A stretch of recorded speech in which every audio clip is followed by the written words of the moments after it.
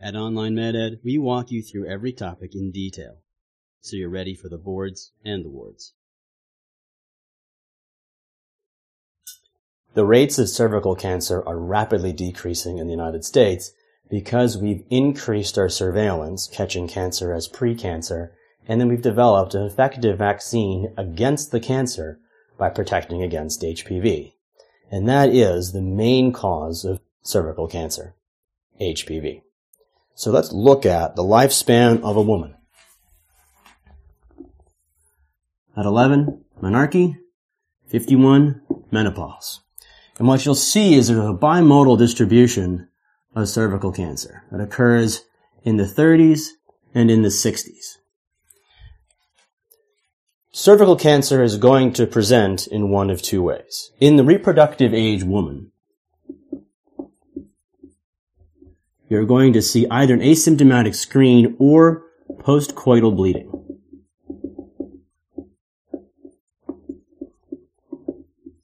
Any postmenopausal bleeding at all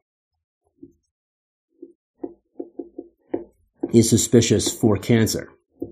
It needs to be investigated, knowing that most postmenopausal bleeding has nothing to do with malignancy and is more likely trauma or atrophy, but still, postmenopausal bleeding should tip you off and make you suspect, hey, there's something, could be cancer in there. And the reason why you'll see most of the cancer from cervical cancer occur in the reproductive age and why you almost never see it premenarchal is because cervical cancer comes from HPV. In order to get HPV, you have to have sex.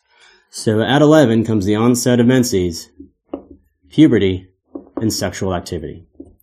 And it's HPV that causes the cancer. In particular, 16, 18, and those in the 30s are typically associated with malignancy. Not to be confused with 6 and 11, which cause warts. Now, there's many more strains and subproteins, but you don't really have to know that. Just recognize that 16, 18, and 30s cause cancer, and that's what we have a vaccine against. And once a girl becomes infected with HPV, she'll have it for her entire life, which is why the postmenopausal women can still get cervical cancer. Of course, they can still be sexually active, but once infected, they have this constant inflammatory condition, which ends up giving them cancer. So to understand the malignancy a little bit better, this is a uterus with a cervix. And what happens is you get infected with HPV. And that infection then causes inflammation of certain layers of the cervix. And initially, all that happens is the initial layer becomes dysplastic. And most of the cervix is spared. This is CIN1, also known as L-sil. Eventually, though, the cancer is going to grow. And you're going to get more of the layer infected till eventually the entire cervix is filled with cancer. This is carcinoma in situ. Anything greater than CIN1 is considered H-sil. Until you get into the actual malignancy, then it becomes cancer. And once the cancer leaves the epithelial layer, you have full-blown cancer. And you could have endocervical cancer, which may not be visible to the naked eye under examination, or you could have ectocervical cancer, which is usually visible on visual inspection. And this is squamous cell. Can you have cervical cancer that is not squamous cell? Of course. But what I want you to learn is that HPV infects the epithelial layer and leads to squamous cell carcinoma.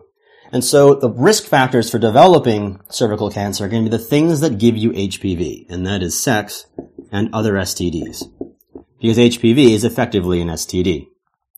But also smoking increases the risk of cervical cancer 2 to 3-fold. So these are risk factors you can control.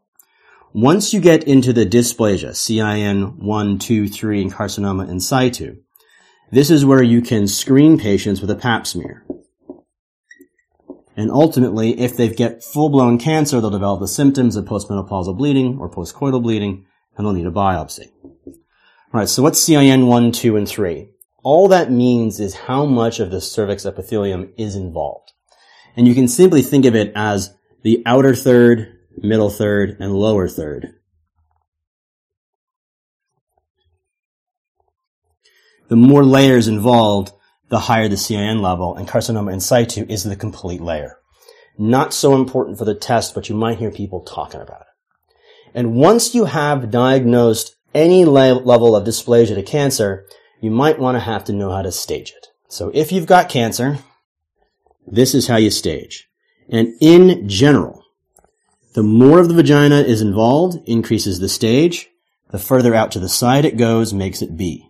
You'll see what I mean in just a minute. Stage 1 involves only the cervix. And 1A is microscopic, available only on cytology. 1B is macroscopic, you can actually see it with the naked eye. Stage 2A involves the upper 2/3 of the vagina. And 3A involves the lower third of the vagina.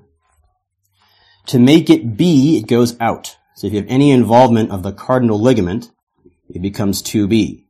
And if it involves the pelvic sidewall, it's 3B.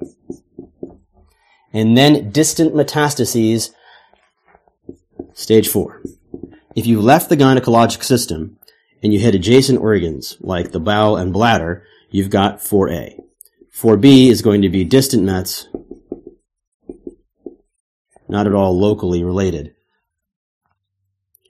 And knowing that if you allow cervical cancer to progress, almost all the patients are going to present with some sort of obstructive uropathy from involvement of the bladder and ureters. This is sort of the setup for cancer. This is the progression through cancer from dysplasia, how you stage it. So before we get into the diagnosis, I want you to get a little idea of what you can do when you find an abnormal exam. Right? So I'm not going to spend so much time on managing the late stage of cancer, but how do you manage the early stage? When you look with a microscope on a colpo, what you're looking for is essentially any abnormalities of the cervix. And you might use some chemicals to enhance the imaging. If you see abnormal vessels, punctate hemorrhages, acetowhite changes with a clear border that's very different from the surrounding cervix, or mosaicism, a combination of things all at once, all those things are abnormal. And if you see that, what you can do is local ablative therapy. Either LEAP, essentially a hot wire, or cryo, where you freeze it off. And these are local therapies. It may be that you can't see the lesion because it's endocervical. If it's endocervical, what you'll have to do is try to cut out everything, and you do that with a cone biopsy.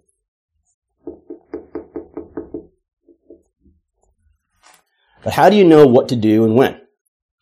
Ideally, women will be getting screened the way they're supposed to. And that's generally going to be the question. What do you do with a pap smear? How do you interpret the results? Most women should be getting an asymptomatic screen. And this used to be a bit a source of contention, but now it's very clear. You begin at 21 years old, regardless of their sexual activity, and you repeat the exam every 3 years. There are, of course, exceptions to this. It wouldn't be that easy.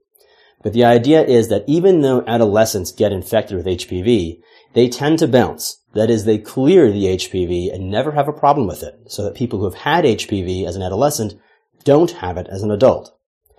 That is to say, you only need to begin screening at 21 years old and then do it every 3 years. And the way you screen is with a pap. Now, there's some exceptions. Every year if you're HIV positive. If you're over 30 and you're getting PAPs and HPV testing, you can do it every 5. And you stop at 65. And of course, exceptions to this would be someone who continuously has positive pap smears. You want to continue the cancer screening. But in general, begin at 21, stop at 65 every 3 years. And the way you screen is with a pap smear.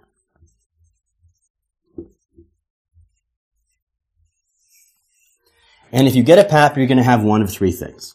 You're either going to have a completely negative PAP, which is normal. Most women will have a normal screen. Repeat in 3 years.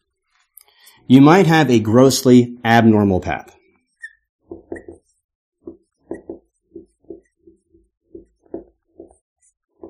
There's obviously something wrong, and you should reflex to a colposcopy.